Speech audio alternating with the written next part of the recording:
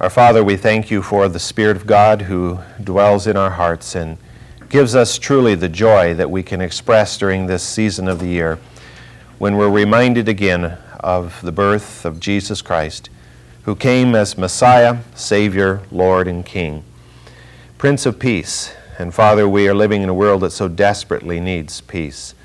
But we know, Lord, that true peace is in our hearts through the birth of Christ in us, bringing us into the kingdom of God. We're so grateful, Lord, that Christmas means so much more to us than it does to the people in the world. And I ask that you'll help us to keep our focus on you during this time and not get caught up in the rush and the hubbub and the commercialism, but to remember that this is the time of giving gifts because we love you and because of the great gift that you have given to us.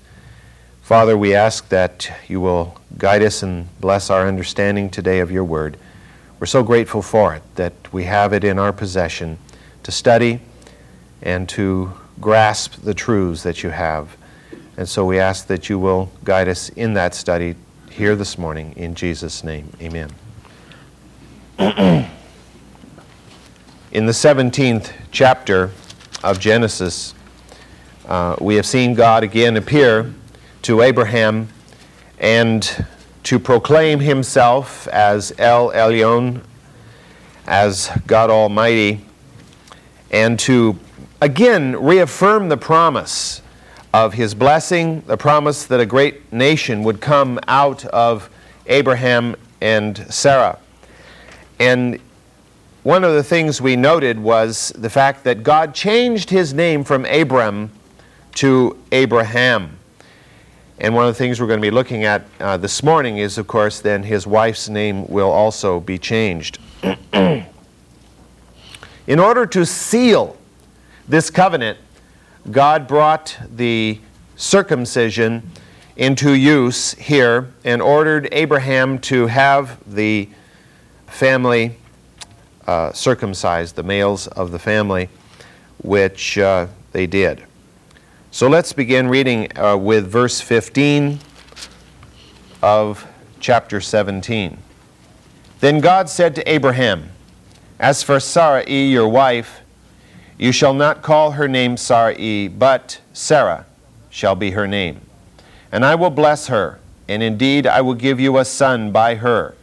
Then I will bless her, and she shall be a mother of nations. Kings of peoples shall come from her." Then Abraham fell on his face and laughed, and said in his heart, "Will a child be born to a man 100 years old? And will Sarah, who is 90 years old, bear a child?" And Abraham said to God, "Oh, that Ishmael might live before thee." But God said, "No, but Sarah your wife shall bear you a son, and you shall call his name Isaac. And I will establish my covenant with him for an everlasting covenant for his descendants after him. And as for Ishmael, I have heard you. Behold, I will bless him. I will make him fruitful, and will multiply him exceedingly. He shall become the father of 12 princes, and I will make him a great nation. But my covenant I will establish with Isaac, whom Sarah will bear to you at this season next year." God not only chose to change Abraham's name to better fit the role that God had created for Abraham, but he also chose to change Sarai's name. The change is very small in appearance, switching an I for an H. But the difference in meaning is quite significant. Sarai meant something like "my little darling." It was kind of a diminutive type name, almost like a nickname in some ways, but it was actually, of course, her name. In exchange for that, she's given a royal name, Sarah, which means princess. In fact, it is the female version of the word for chief or prince in Hebrew. So what she has now is more than just a cute name. Not that there's anything wrong with cute names. But now she has a name that possesses dignity. God proclaimed this name change because he was in the process of removing the stigma of barrenness that she had carried for these 90 years. And he was going to give to her a son. And through that son would be born two great nations, the nation of Israel and, of course, the nation of Edom. And that's why when it says princes or kings, there's a plural there, because it's not only the kings of Israel, but also the kings of Edom that will also arise in succession to her. So the promise that God made to Abraham that from him nations would arise, that is from his seed, was also, of course, here being applied, as it specifically was in the passage we read this morning, to Sarah, because she would be the mother of the child whose descendants would be these nations.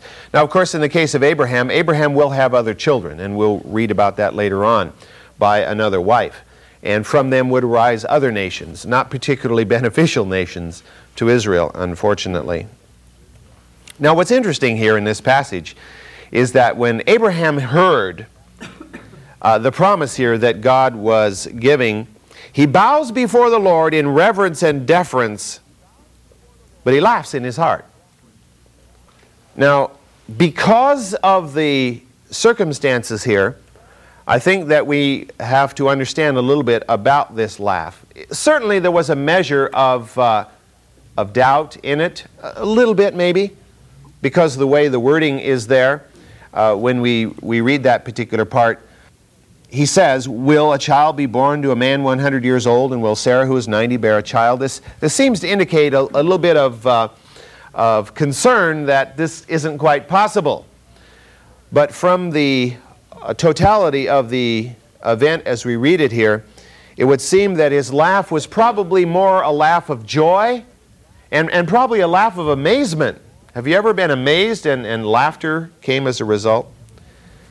Joy, of course, was brought about because of the prospect of his beloved wife finally having the child that she had so much wanted all these years, and of course that he wanted too.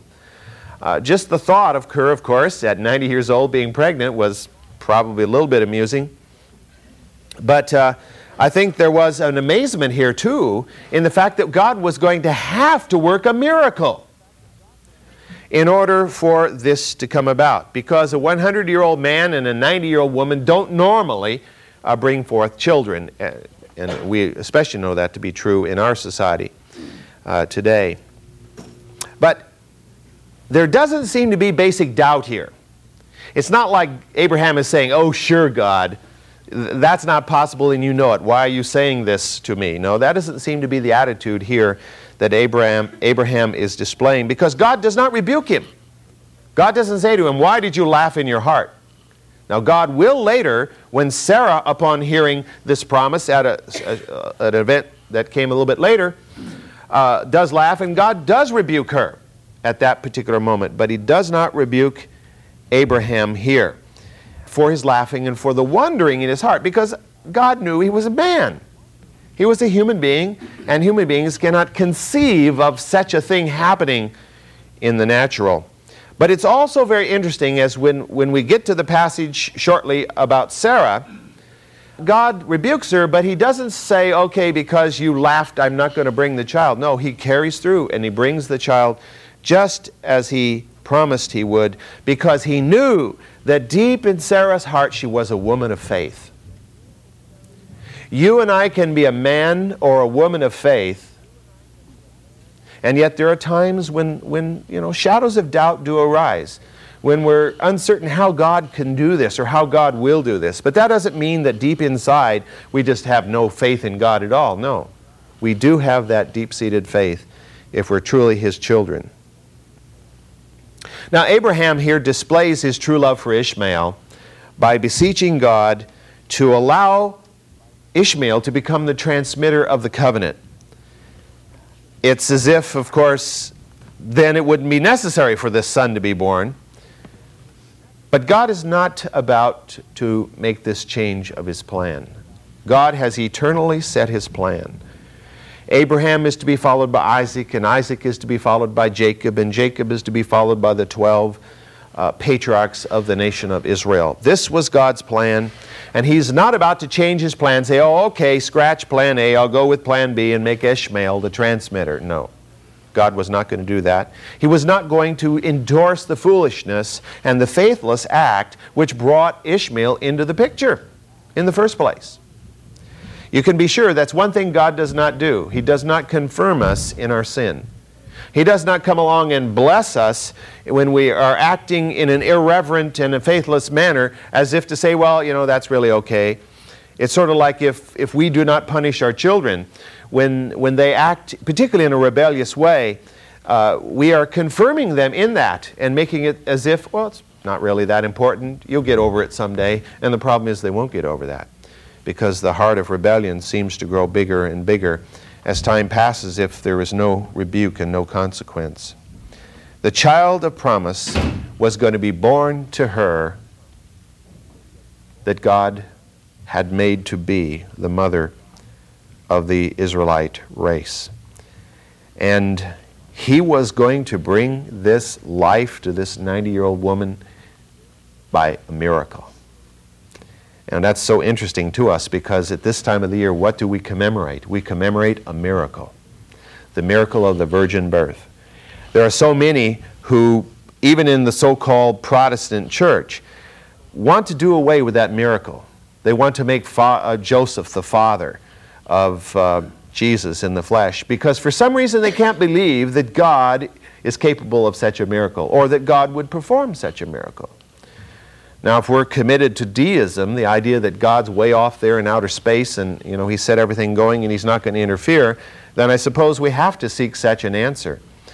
But as you read the Bible, from the first chapter of Genesis to the very 22nd chapter of Revelation, all you see is miracle after miracle of what God has done. And this miracle is just one in the long list of hundreds and even thousands of miracles that God would perform on the way to bringing about the virgin birth, which of course is the greatest miracle of all. Not only in the physical act of a child being born to a virgin, but in the very fact that Almighty God would send His Son to die for creatures who even after they become people of faith can't seem to get it right much of the time. We keep deviating around on our path. At least I have that problem, and I suspect most of the rest of us do too. What's interesting is that God tells them what to name the son. This miraculous child was going to be named Isaac, which means laughter. Ever thought of naming your child Laughter? This, of course, was not done to remind Abraham that he laughed in his heart, or Sarah that she laughed in her heart when God made the promise, because God is not that kind of a God towards His children. But rather, it was to remind them of the joy that they would experience in having the promised Son finally come. The miracle of a loving God giving to His faithful people the greatest joy of their hearts. God loves to give us good gifts. And sometimes what we consider to be a good gift and what God considers to be a good gift, they don't always equate. We have some idea, oh, a good gift, oh, God, oh Lord, would be a big 4x4, you know, shiny new 4x4, or a big boat or something of that nature. When God is trying to do in us something even greater, He's trying to make us into His true children who have peace, who have joy, who have faith, who have hope, and can minister to those around us in their deepest needs. In verse 20 of this particular passage, it reads, "As for Ishmael, I have heard you. Behold, I will bless him, and will make him fruitful, and will multiply him exceedingly. He shall become the father of 12 princes, and I will make him a great nation." God heard Abraham's prayer. Abraham said, "Oh God, that Ishmael would be the one who would walk before you and be the carrier of the covenant." And God said, "No, no, no, no." But God did hear his prayer, and God loved Abraham, and God loved Ishmael, as well as He would love Isaac. And although God denied his request that he be the agent of the covenant, he nevertheless told Abraham that he'd heard his prayer concerning Ishmael, and he would bless Ishmael, and he would make of him a nation very similar to the nation of Israel, a nation that would have 12 patriarchs at its head, just as Israel would have. Isaac's son Jacob would be the father of 12 sons. And those 12 sons would be the patriarch of the 12 tribes. So would be for Ishmael. He would have 12 sons, and they would be the patriarchs of the 12 clans or tribes within the nation of the Ishmaelites. Great nation would rise up from Ishmael. It wouldn't always be a nation of blessing to Israel. As you probably remember later in the book of Genesis, the Ishmaelites play a very prominent role because they buy Joseph out of the pit. Well, you know, in a way they became his savior, because some of the brothers would have killed Joseph. But Reuben, whose name meant unstable as water, had enough guts to try to protect Joseph and not let them kill him. And then, of course, they agreed to sell him into the hands of whom? The Ishmaelites. And the Ishmaelites would carry him off down into Egypt and sell him.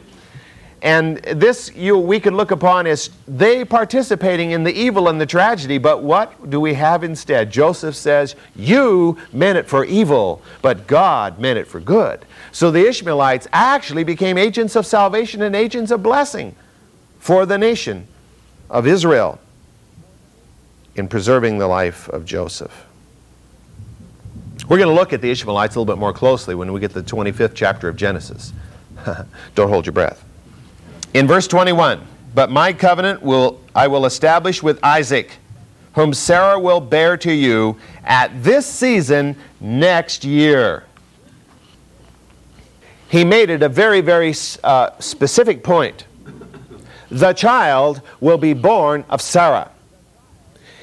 The child will not be Ishmael. It will not be any other person. It will be Sarah's son that will be the one who will bear the covenant down from this generation to the next.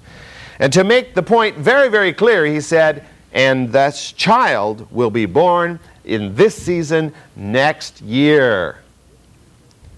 That must have sent a chill up and down Abraham's spine, because always before this, the promise had been somewhat nebulous. Someday a son would be born. Now remember, the promise was made way back when he was 75. He's now going on 100 years old, 25 years later. And the promise was there, the son was going to be born, but year after year passed and no son came. And Abraham saw himself getting older, and he saw Sarah getting older, less and less capable of bearing children.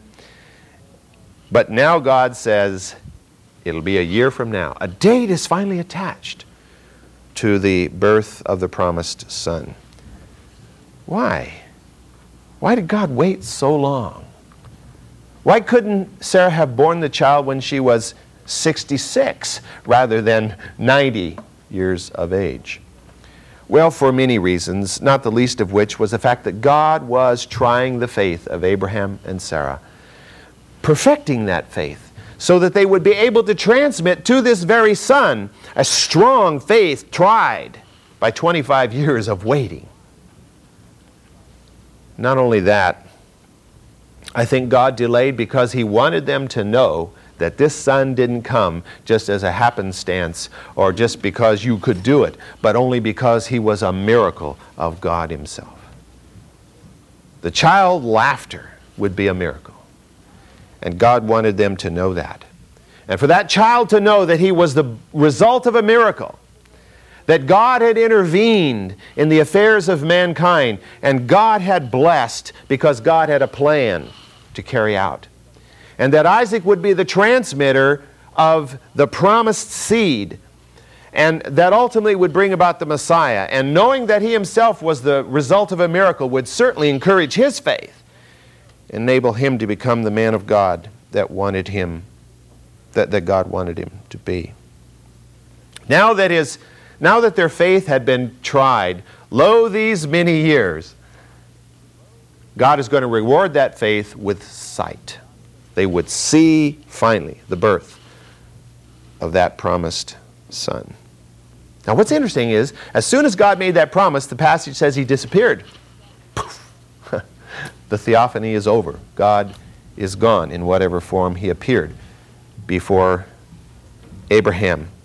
And what's interesting is, the very last thing that he said before he disappeared is, the son will be here at this season next year. And he was gone. That was echoing certainly in Abraham's mind.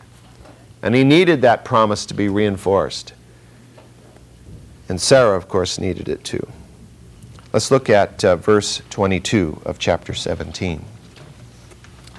And when he had finished talking with him, God went up from Abraham. And then Abraham took Ishmael his son, and all the servants who were born in his house, and all who were bought with his money, every male among the men of Abraham's household, and circumcised the flesh of their foreskin in the very same day, as God had said to him. Now Abraham was 99 years old when he was circumcised in the flesh of his foreskin. And Ishmael his son was 13 years old when he was circumcised in the flesh of his foreskin. In the very same day Abraham was circumcised, and Ishmael his son, and all the men of his household, who were born in the house or bought with money from a foreigner, were circumcised with him. Notice Abraham does not hem and haw and think, oh, this is going to be painful. Let's put it off for a few days. It says, in the very same day. He says, this is the plan of action, folks. You know, it didn't probably go through the crowd with great joy reverberating at the thought. He had himself circumcised immediately. I'm sure he did it first to kind of set the tone and set the pattern. And Ishmael was probably next, and then all the males in his employ were circumcised that very same day. Abraham was demonstrating his faith by his action. And that's very, very important. And of course, the New Testament makes that point, and particularly the book of James, which Luther called a right strawy epistle. James, chapter 2, reading at verse 14. What use is it, my brethren, if a man says he has faith, but he has no works? Can that faith save him?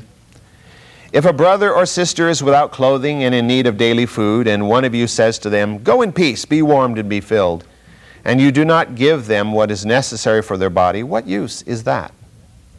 Even so faith, if it has no works, is dead, being by itself.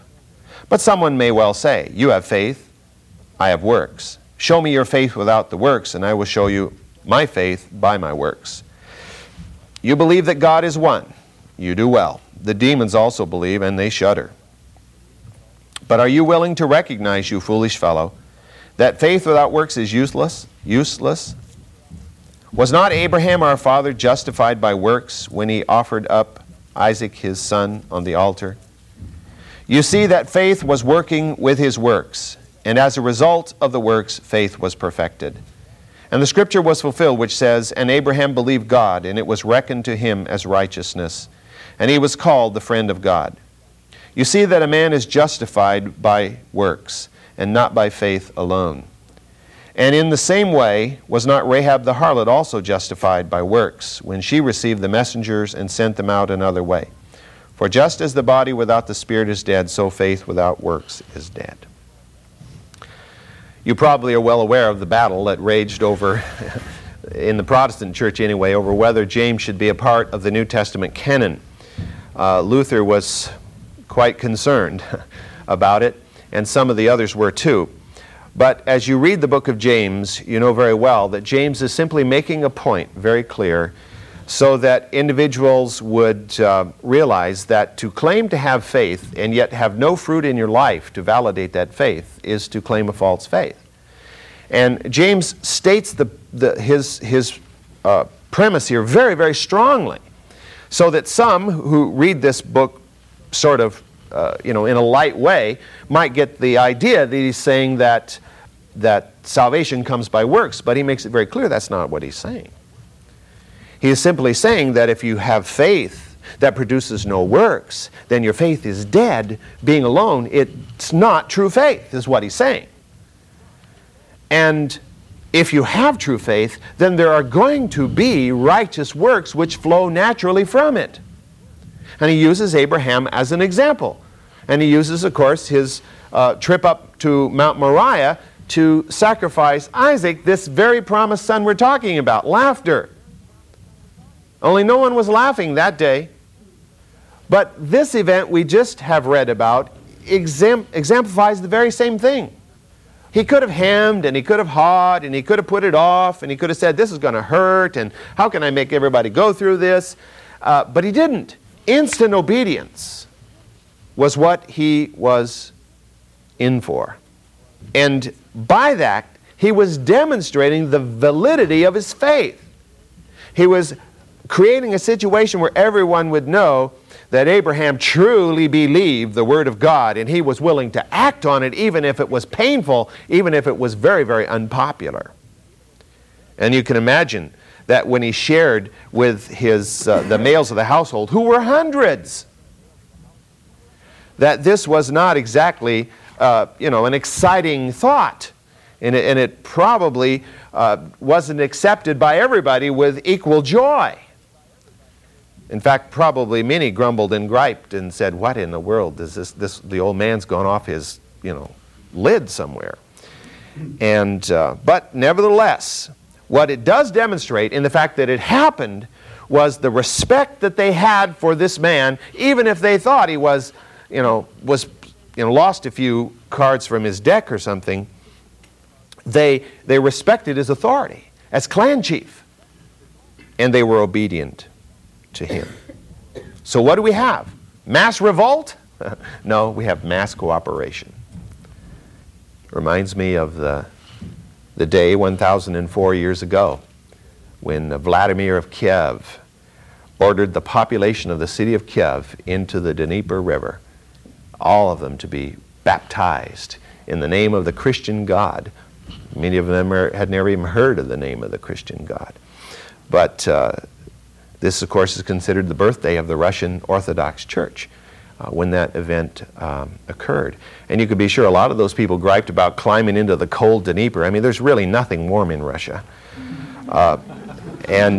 Kiev is not a particularly warm place, although it's a little warmer than Moscow. And, of course, it's not in Russia, it's in the Ukraine. But not everyone was probably real thrilled at the idea of being baptized in the cold Dnieper. But they did it because they respected their king. And so the authority of Abraham prevailed here. And they carried through in what was obviously a very personal matter and serious matter for the men here. All right, let's plunge into chapter 18. Let me read the first 8 verses. Now the Lord appeared to him by the oaks of Mamre, while he was sitting at the tent door in the heat of the day. And when he lifted up his eyes and looked, behold, 3 men were standing opposite him. And when he saw them, he ran from the tent door to meet them, and bowed himself to the earth, and said, My Lord, if now I have found favor in your sight, please do not pass your servant by. Please let a little water be brought, and wash your feet, and rest yourselves under the tree. And I will bring a piece of bread, that you may refresh yourselves. After that you may go on, since you have visited your servant. And they said, So do, as you have said. So Abraham hurried into the tent to Sarah, and said, Quickly prepare 3 measures of fine flour, knead it, and make bread cakes.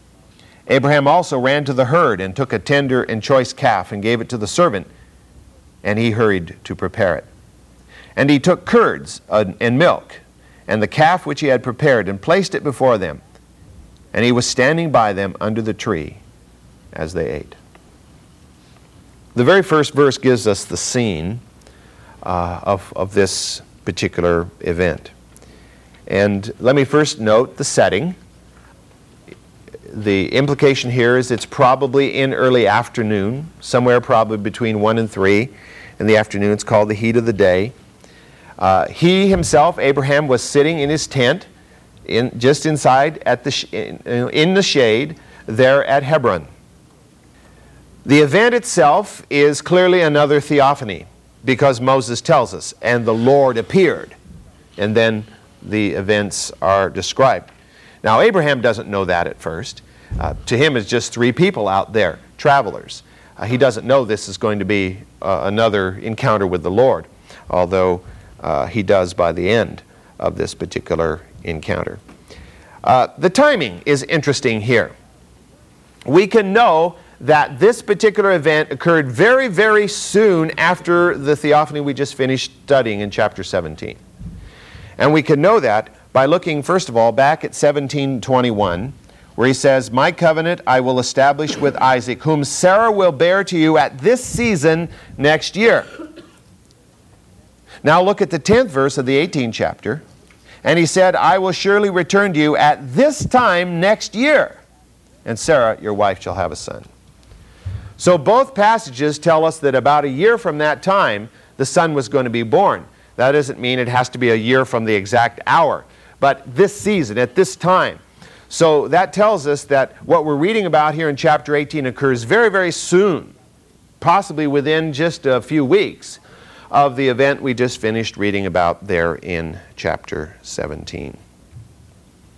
At the time, what Abraham saw appeared to be three men traveling. Now, there's no way for us to know where Abraham's tent was pitched exactly. If you've ever been to Hebron, you know that the city sits on the top of the ridge, and there's a main road that goes through it, which would have gone through it in the days we're talking about too, only it was obviously just a dirt trail. It was part of the ridge route that ran through from city to city, then ran south and then down into the Negev. And if you've been to Hebron, you know that there's a great Herodian structure that was built on top of the cave of Machpelah, which Abraham built, that is bought, in which to place his wife Sarah. But we can't tell from this passage how close he was even to that place. So whether he was close to the road and his tent opening was oriented towards the road or not, we don't know.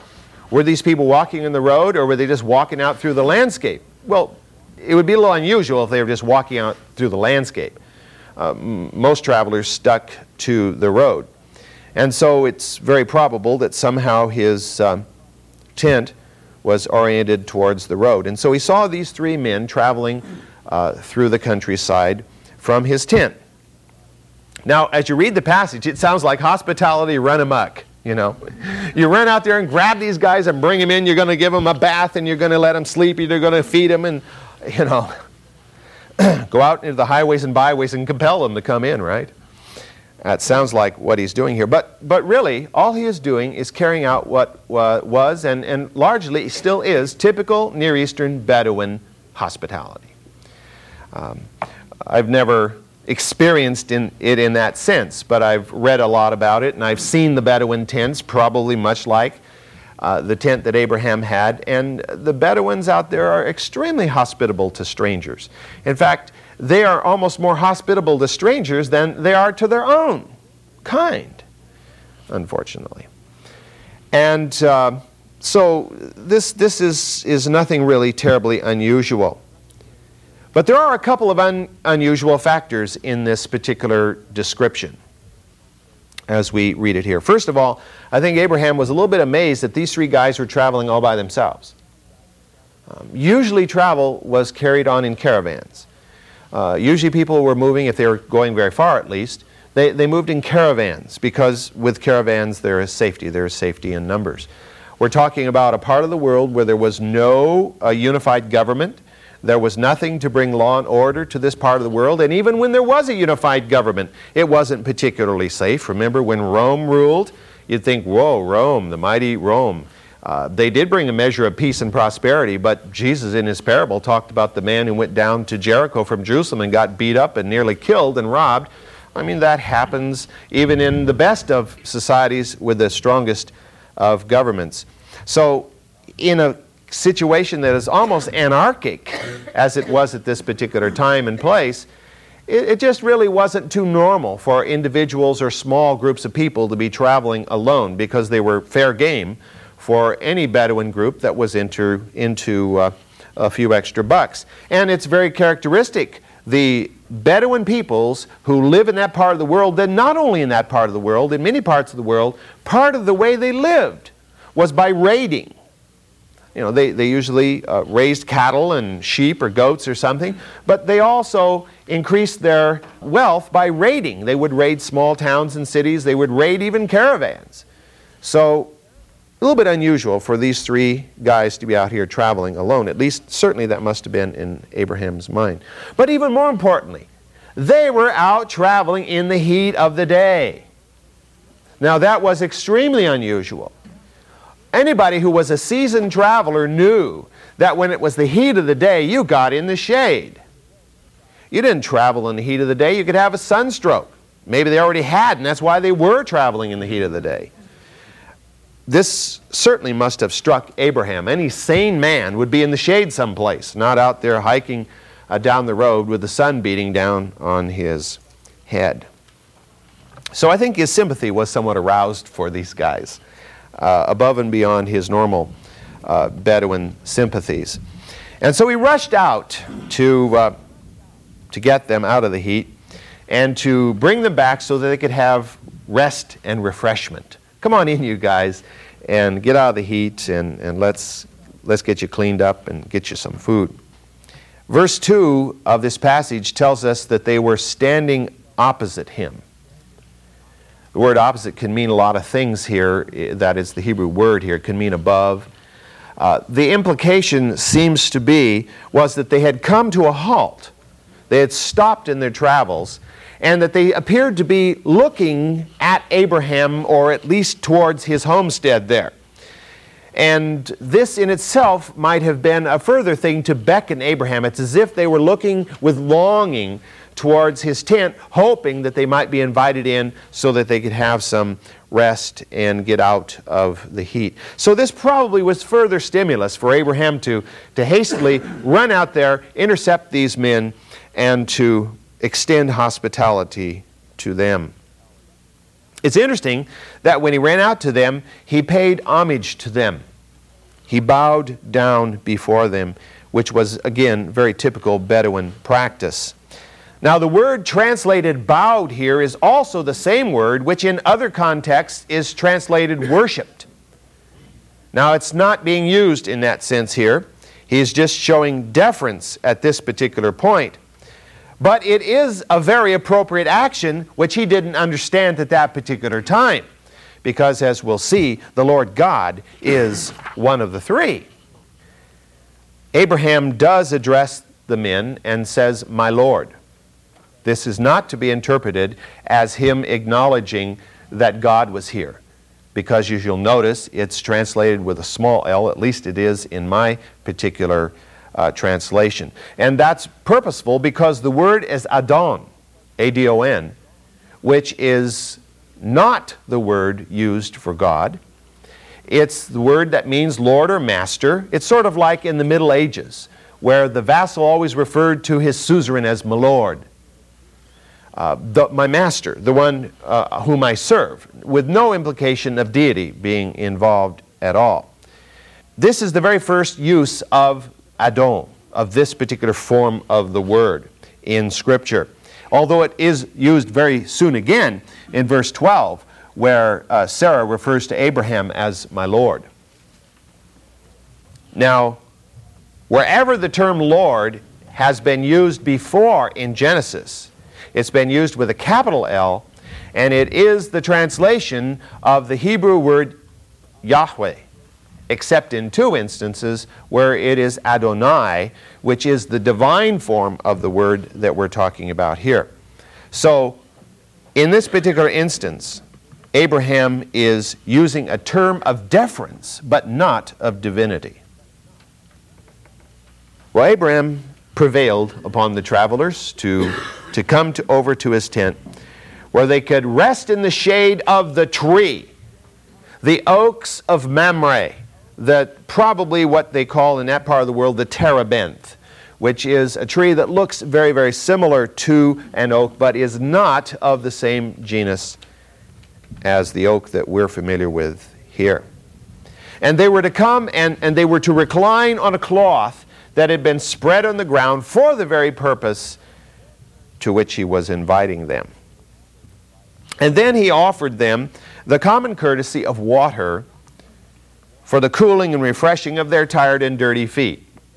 Now, you know, we know that in this day, as well as even in Jesus' day, the roads were not paved. They were all dirt. And in the wet time, they were mud. In the dry time, they were dust. And shoes in those days were generally just open sandals, so feet got extremely dirty. So it was considered to be the best form of hospitality to, first of all, provide for the washing of the feet of these particular individuals. And then further, he offered them food if they would stay and visit for a while. Now, in those days, there was no television, right? No telephone, no radio. You couldn't just sit down and flip the switch and have the whole world flood into your living room. And of course, there was no other form of, there was no real form of entertainment other than conversation.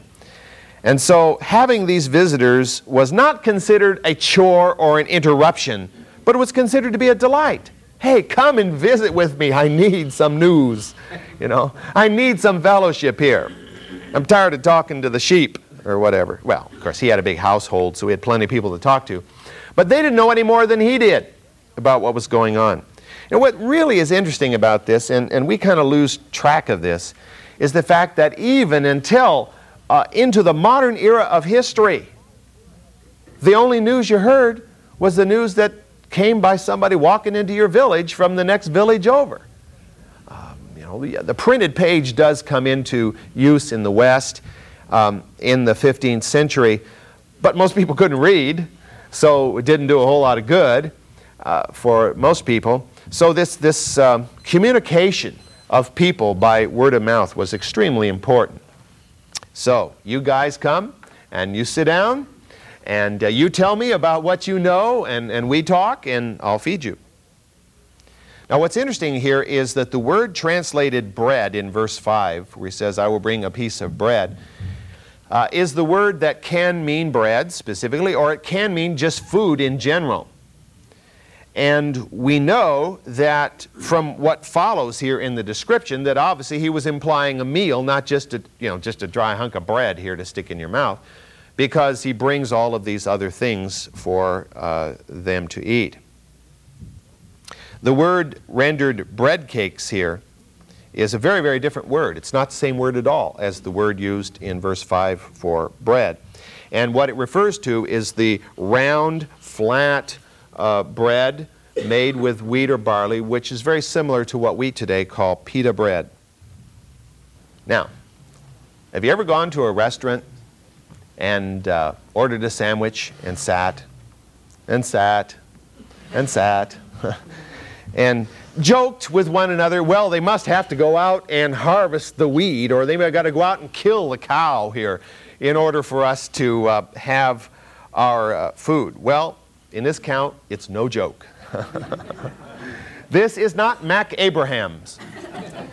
They have not pulled into a fast food joint. Abraham has to run into Sarah and say, get some flour together and work it up, knead it, and bake it. We've got to have some food, some bread for these people. Well, it'll be hot bread right out of the oven. Great stuff, I'm sure. But something she couldn't just, whip up with a hasty little, pour the batter in, put some water, and throw it in the oven type thing. And then, on top of that, he's got to go out and chase down a calf. Take the calf to a servant and say, look, butcher this little guy and prepare him because we got to feed these people. Literally has to kill the calf in order to provide the food for. He doesn't have just a stew sitting in the pot over here. He's going to bring out and dish out some for these fellas. He's going to put on a meal for them. And so they're going to have to wait a while. Now, what does this tell us? Well, it tells us, for one thing, that they didn't live in the fast track like we do. Time wasn't so critical. They didn't keep saying, oh, brother, What is it at some of these restaurants? If you don't get your food in 5 minutes, they give it to you free or something like that, you know. And on top of that, we have to eat it in 3 in order. And we wonder why our digestive systems revolt after a while. Here they are, they're relaxing, they're taking their time, waiting for the food to come, and conversing with Abraham all during that time. Kind of a lifestyle you could almost wish for, isn't it, in some ways? There are an awful lot of things in our life that I'm sure we're glad for, but it seems like we want to live 2 or 3 or 4 lifetimes in one. So we have to cram it all in there, and we have to race from one thing to the other, it seems. Well, not Abraham and not these visitors. But finally, he brings the food. Comes out with the bread, the meat, curds, it says, something a little bit like cottage cheese, and milk. Don't have to ask him whether you want decaf or, whether you want, which Bigelow tea do you want or whatever. Just bring him out some milk. Now, what is also interesting is they ate the food, which tells us what? They weren't apparitions. They weren't ghosts there. They weren't figments of Abraham's imagination. They were real. They were flesh and blood. They actually ate the food. This, of course, doesn't strike us too strange, I suppose, because we know that Jesus, after his resurrection, said, touch me. And he ate fish, and there he was in real flesh and blood. And so were these 3. Now, Abraham here demonstrates a very Christ-like attitude. He waits on these guests. He was a man of great wealth and power. He was a clan chief, a sheik, if you will. He had talked face to face with the living God. Just think if somebody today had done that. Boy, they'd go around with a big badge. I talked with the living God, And they'd want you to, build some big temple with their name or something on it. But not Abraham. He's willing to serve total strangers. And that reminds me very powerfully of the passage that you're quite familiar with, I'm sure, in Hebrews 13, where we are admonished to do exactly this. In Hebrews chapter 13, the first 2 verses, let love of the brethren continue. Do not neglect to show hospitality to strangers, for by this some have entertained angels without knowing it. That couldn't be any more pointed. It couldn't be more descriptive than if the writer of the Hebrews had this very event in mind when he wrote that particular passage. This is a literal example of a clear New Testament teaching. We are admonished to follow this teaching, extending Christian love and hospitality. We're told to use every opportunity to reflect the love of Christ into this dark, dark world which is around us, especially to those who are in great need. We live in a time and we live in a place where so much emphasis is upon consuming our time, our strength, our energy, and our wealth in pleasing ourselves, in our own pleasure and in our own comfort. The sofa's 5 years old. Oh, rats, we need a new one. We can't live with this old 5-year-old couch. It's going to have to be cleaned someday, so we better just go out and buy a new one. God admonishes us in Old as well as New Testament to rather focus that time, that strength, that wealth on ministering to those who are in need in Christ's name. Now, that doesn't mean we can't live with a measure of comfort. It doesn't mean that we can't spend some time and effort in pleasure. But the point is, where is our focus? If our focus is on comfort and our focus is on pleasure, then we miss the whole mark of what Christ is talking about. He gives us the good things that we have to enjoy. But at the same time, our heart attitude has got to be, how can I reach out to those who are in need? How can I touch another's life so that they see the reality of the love of Christ? The willingness of Christians to demonstrate the love of Christ in a tangible way is really the primary testimony of God's reality in the world today. How is anybody else going to know God is real? Unless we as Christians reflect that reality into the world. And we can't do it just by saying, be warmed and be filled. We can only do it by actually touching lives in one way or another. I have the same passage which we read earlier here, or at least a portion of it, going back to the concept that our faith has got to be demonstrated by our good works. And so we've got to do those things that demonstrate the validity of our faith, as James tells us there. Our faith is substantiated by acts of love carried out in the strength of the Lord. And I think that's very, very critical. And that's very important for us, I think, at this time of the year, at this season of the year, where so many families are taken up with gift giving, but just, the pain of having to choose something to buy a gift for somebody just for the sake of giving them a gift, because they'll be offended if I don't give them a gift. And then the wish to keep receiving gifts. We can totally miss the fact that the great gift, the greatest gift, is the one God has already given to us. And that's the gift we can give to others and share. By our love, by our words of encouragement, by our prayers, by whatever means God enables us to do that. And that really, I think, is the real lesson that's so important here in this particular passage concerning Abraham's hospitality. We're going to go on and see, of course, the key reaffirmation of the promise. We're going to see Abraham as intercessor and what that meant.